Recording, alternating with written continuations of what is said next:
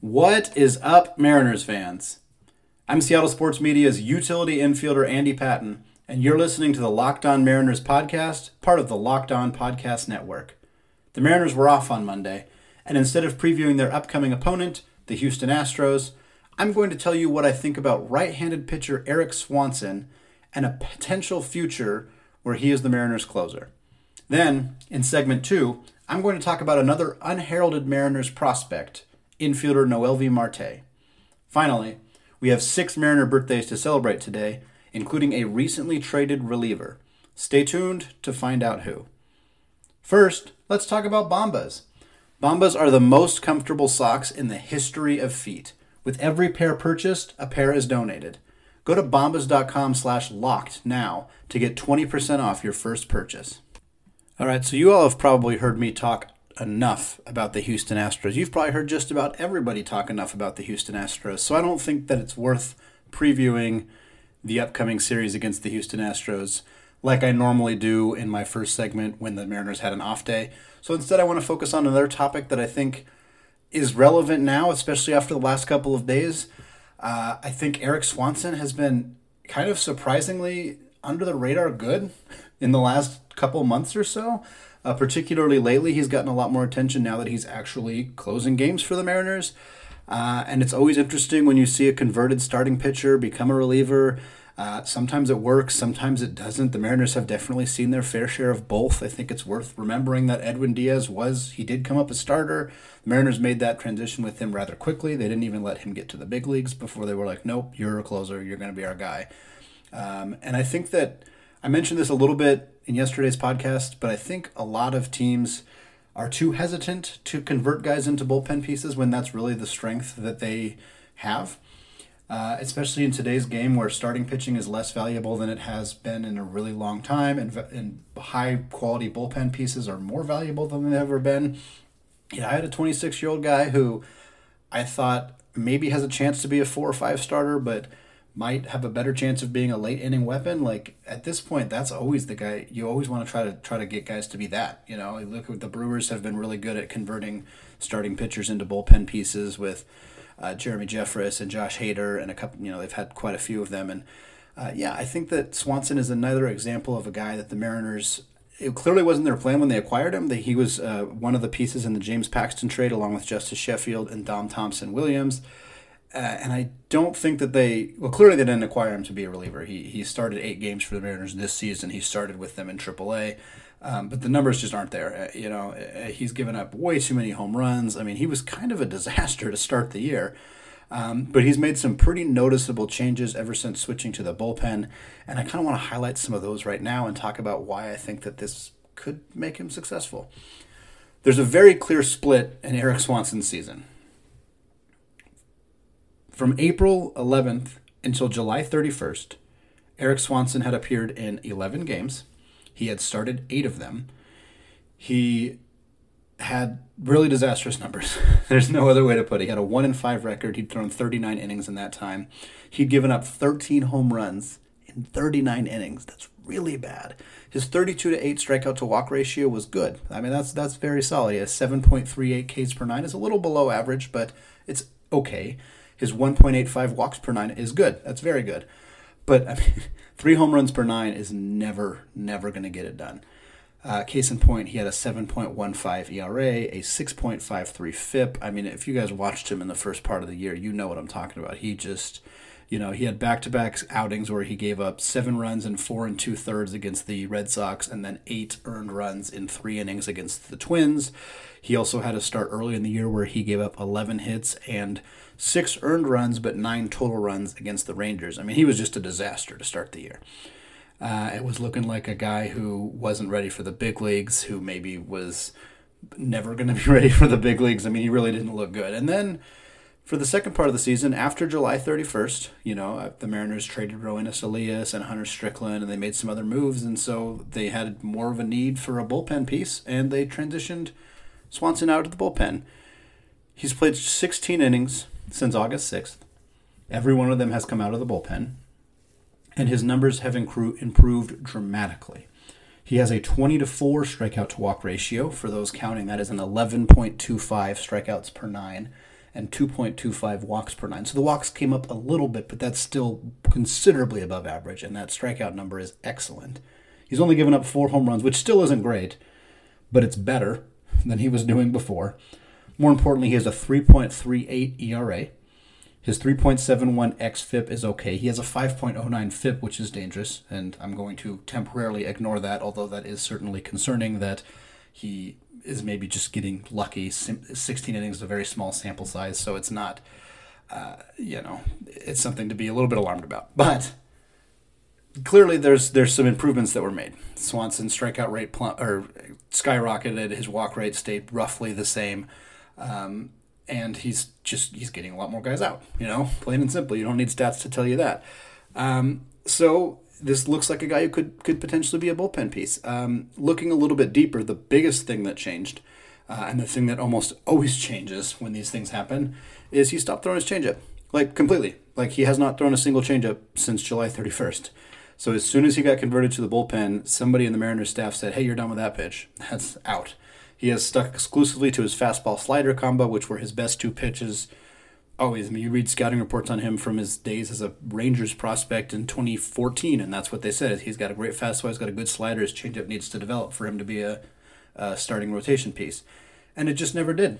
You look at his numbers for the 141 changeups that he threw this year in the big leagues, and they're not good. He gave up 3 home runs on just 141 offerings. That's very bad. He was not getting nearly enough swings and misses. His swinging strike rate on that pitch was 5.7, which is abysmally bad. He threw it in the zone way too much, 52.5% of the time.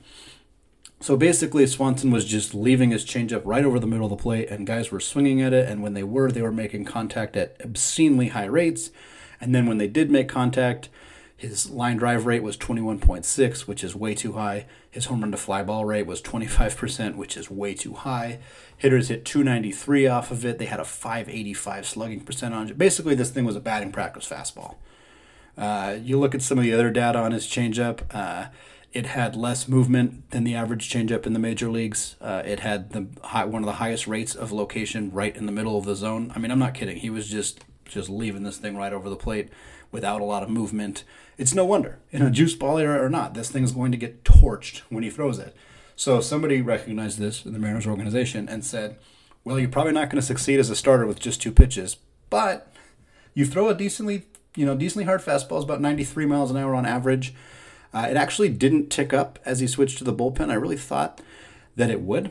His average fastball velocity from August 6th to September 21st at this point is 92.8, and before it was 92.6. So I guess technically it ticked up, but very little. He's throwing it more. Obviously, that makes sense since he switched to 2 pitches instead of 1. But I do think that we've seen him hit. I mean, his last couple outings in particular, I'm looking at it, he averaged 94.5 in his last outing with his fastball. The one before that was 93.2. So it's been ticking up a little bit more lately. We also could be a little bit of arm fatigue. He did throw quite a bit in AAA. So I think that his fastball numbers over the course of a full season, if he's strictly transitioned to a bullpen piece, would tick up. He hit 96 multiple times this year. I really think that he can probably average 94, 95 with that fastball over a full season. If that slider keeps the same tight movement, he's averaged 85.6 with that since August 6th. So if we can get that to sit around 87, 88 with a 94, 95 mile an hour fastball, yeah, we're looking at a dude who could be pretty good. Is he going to be, what 2018 Edwin Diaz was? Probably not, but that's not an unfair expectation for really anybody. But yeah, I think there's hopefully some movement within the Mariners system to think, hey, this is maybe what we should do with this guy. I mean, he's 26. If he was 22, 23 and you wanted to let him get another shot at starting, I could understand that. But we're talking about a 8th round pick back in 2014. He's bounced around. He had one really great year with the Yankees, which kind of got him on the prospect radar. This is his best chance of success. He's 6'3", 235 pounds. He's a big, beefy dude. Throws hard when he needs to. Has a slider that has always been considered plus potentially. I really like him as a potential bullpen guy. I don't think that the Mariners are going to just throw him into the 9th inning to start next year. They might. If he has a great spring training, maybe that's the move that they make, but I would not be surprised in 2021 when the Mariners clinched their first playoff berth in 20 seasons if Erik Swanson's the guy on the bump when that happens. All right, I already did a segment on Donnie Walton last week, so I'm going to focus on another one of the Mariners' young, exciting middle infield prospects who I don't think gets enough love, and that would be Noelvi Marte, and we're going to talk about him next. It's kind of hard to get used to having such a good farm system for Mariners fans.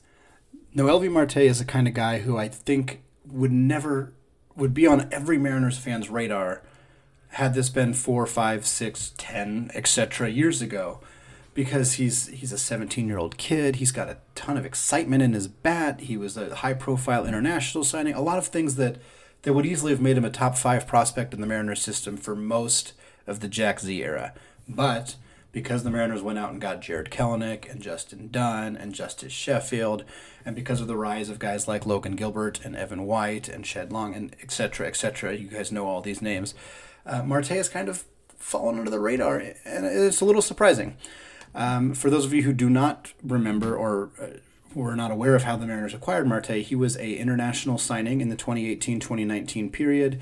He was ranked as one of the 4 shortstops that was in the top 10 of MLB Pipeline's top 30 international prospects list. The Mariners liked him a lot. They gave him $1.55 million. This was last July, so July of 2018. He came over, he's Dominican, he came over to Arizona, played in the Fall League a little bit, but this was the first year that he actually made his professional debut in the minor league ranks. And so I think part of his kind of mystique is that we hadn't really seen him play much until this year. But even so, the numbers that he's put up this year are exceptionally good, and I think should be generating a little bit more excitement than they are. He's playing in Rookie League, again, 17-year-old Rookie League, so every scouting report, everything that we predict about him is incredibly premature. You know, people change a lot at age 17 and playing in rookie ball, but I think it's worth noting some of the numbers that he did put up. He played in 65 games, so 299 plate appearances. So that's about a half a season. It's worth noting. He had 9 home runs, so you can project that out to roughly 20. He scored 56 runs. He had 54 RBIs. And he swiped 17 bases. So you're looking at a guy who had potential 20 home run, 35 stolen base type numbers. Obviously, again, 17-year-old kid playing in rookie ball. Not necessarily remotely going to project into the major leagues, but it's certainly not a bad sign, you know. He had a 9.7% walk rate, which is very good. He had an 18.4% strikeout rate, which is also very good. Again, pitching at that level, not very good, so take that with a little bit of a grain of salt, but he hit 309, 371 on base percentage, 511 slugging percentage. Lots and lots of good stuff from Marte. I think you look at some of the scouting reports. I mean, he's got a 60 grade raw power is his ceiling at that. They already label it as 50 right now. For those of you who have read Fangraph's prospect reports, that means that they believe that his raw power right now is 50 on a scale of 20 to 80 and has a max of potentially 60. Which is really good. MLB Pipeline likes his power similarly. They also love his speed. They give him a 70 on a scale of 20 to 80. Some people have given him 80 run times, which effectively means he is Billy Hamilton. He's Malik Smith. They have given him scouting reports that say that he is that fast. So we're talking about a guy who's that fast, who has potential 60 grade power. That is potential superstar stuff, you know? Again, potential, key word. I will continue to put that caveat in there as long as you guys are listening so that we don't get too excited about him. But you can see the appeal. You can see why in years past where guys like Carlos Truenfell and other kind of lesser-known prospects were top 5 guys in the Mariners system. I think in any other year like that, Marte would be the most talked about prospect on the Mariners. And this year, I mean, MLB Pipeline's most recent ratings, which updated after all the trades at the deadline, still had him 11th. In the Mariners system. I have a feeling that starting next year he will be higher than that. I think he'll be 8, 9, somewhere in there. Depends on, obviously, any other moves that happen over the offseason. But this is a guy that I'm really, really excited about. Again, a lot could happen. I mean, shoot, he was born just after the 2001 season completed. So he has never lived when the Mariners made the playoffs. That is very depressing. Hopefully by the time he makes the major leagues, the Mariners will have made the playoffs. But hard to say. Maybe he'll be the guy who gets them there. Positionally, he is a shortstop right now. I should have said that earlier, but they're not it's hard to tell at this point if he's going to stick at shortstop. His glove is solid. He has some tools that scouts really like. Obviously, the speed is incredibly helpful. It really depends on how much he fills out. He's listed at 6'1" and 181 pounds, so he's pretty skinny right now. As he builds muscle and as he starts to try to hit for power more consistently, I think he's probably going to beef up a little bit. That could impact, well, it will likely impact his speed, but it could also impact his positional flexibility. I'm going to do a big podcast in the near future about Kyle Seager and the position of third base for the Mariners, short-term and long-term. And I do believe that there is a chance Noelvi Marte is an answer at third base if, A, the Mariners believe in J.P. Crawford long-term, or Donnie Walton or somebody else in the system, and B, if Marte fills out a little bit and they think he's a kind of guy who can actually give them 20-something home runs in the major leagues. But yeah, we'll see what ends up happening with him. I do think that the Mariners even mentioned that his speed would play well in center field. Now, some of you might be chuckling because the Mariners have a habit, what I would call a bad habit, of turning their infielders into outfielders for some reason. They did this with Brad Miller. They did this with Nick Franklin. They did this with Dustin Ackley, Tim Beckham this year. There are probably 10 examples that I can't even think of off the top of my head. It rarely works. Sean Figgins, that's one. He's similar to Marte in his blazing speed. But, 17-year-old kid, it's hard to say. Maybe outfield is eventually the right spot for him long-term. Hopefully they don't get him all the way up to the major leagues as an infielder and then convert him to an outfielder, because that has proven to not be successful most of the time the Mariners have tried it. But Marte is a guy that I think Mariners fans should definitely be paying closer attention to, as he could be a big piece of the Mariners' future contending teams. Guys, let's talk about sex. Good sex. Remember the days when you were always ready to go? Now, you can increase your performance and get that extra confidence in bed. Listen up. BlueChew.com. That's blue like the color blue. Blue Chew brings you the first chewable with the same FDA-approved active ingredients as Viagra and Cialis, so you know they work. You can take them anytime, day or night, even on a full stomach. And since they're chewable, they work up to twice as fast as the pill, so you can be ready whenever an opportunity arises. Now, this isn't just for guys who can't perform. It's for any guy who wants extra function to enhance their performance in the bedroom. For instance, most guys talk a good game, but if you're one and done, Blue Chew can even help you follow through for round 2. Blue Chew is prescribed online and shipped straight to your door in a discreet package, so no in-person doctor's visit, no waiting in the pharmacy, and best of all, no more awkwardness. They're made in the USA, and since Blue Chew prepares and ships direct, they're cheaper than a pharmacy. Right now, we've got a special deal for our listeners. Visit BlueChew.com and get your first shipment free when you use our special promo code MLB. Just pay $5 shipping. Again, that's BlueChew.com, promo code MLB to try it free. Blue Chew is the better, cheaper, faster choice, and we thank them for sponsoring the podcast. All right, our third and final segment, as always, is happy birthdays to our current and former Seattle Mariners. Today is September 24th. There are 6 former Seattle Mariners to celebrate today. The first one that came up is former center fielder James Jones. James Jones is turning 31 today. Jones was a 4th-round pick by the Mariners back in 2009 and was kind of hailed to be their future center fielder. He came up in 2014 as a 25-year-old. He only hit .250, but he did swipe 27 bases in only 328 plate appearances. He served quite frequently as just a pinch runner, but he showed electric speed. They gave him another shot in 2015. He had 28 games. He only hit .103, only stole 1 base that year. That was it. He ended up spending a little bit of time with the Rangers, but never made it back to the major leagues. So happy 31st birthday to James Jones. Next up, also celebrating his 31st birthday, is former Mariners pitcher Hunter Strickland.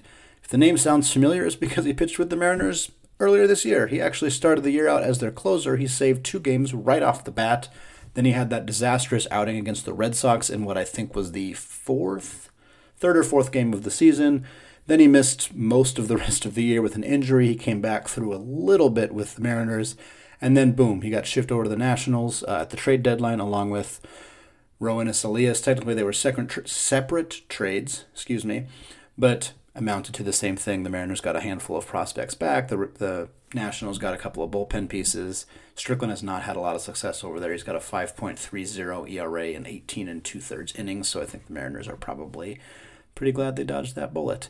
But anyway, happy 31st birthday to Strickland. Hopefully he gets to play some September baseball this year. Next up is a guy that I remember being one of my favorites for a while, and that would be former first baseman and outfielder Ben Broussard, who is celebrating his 43rd birthday.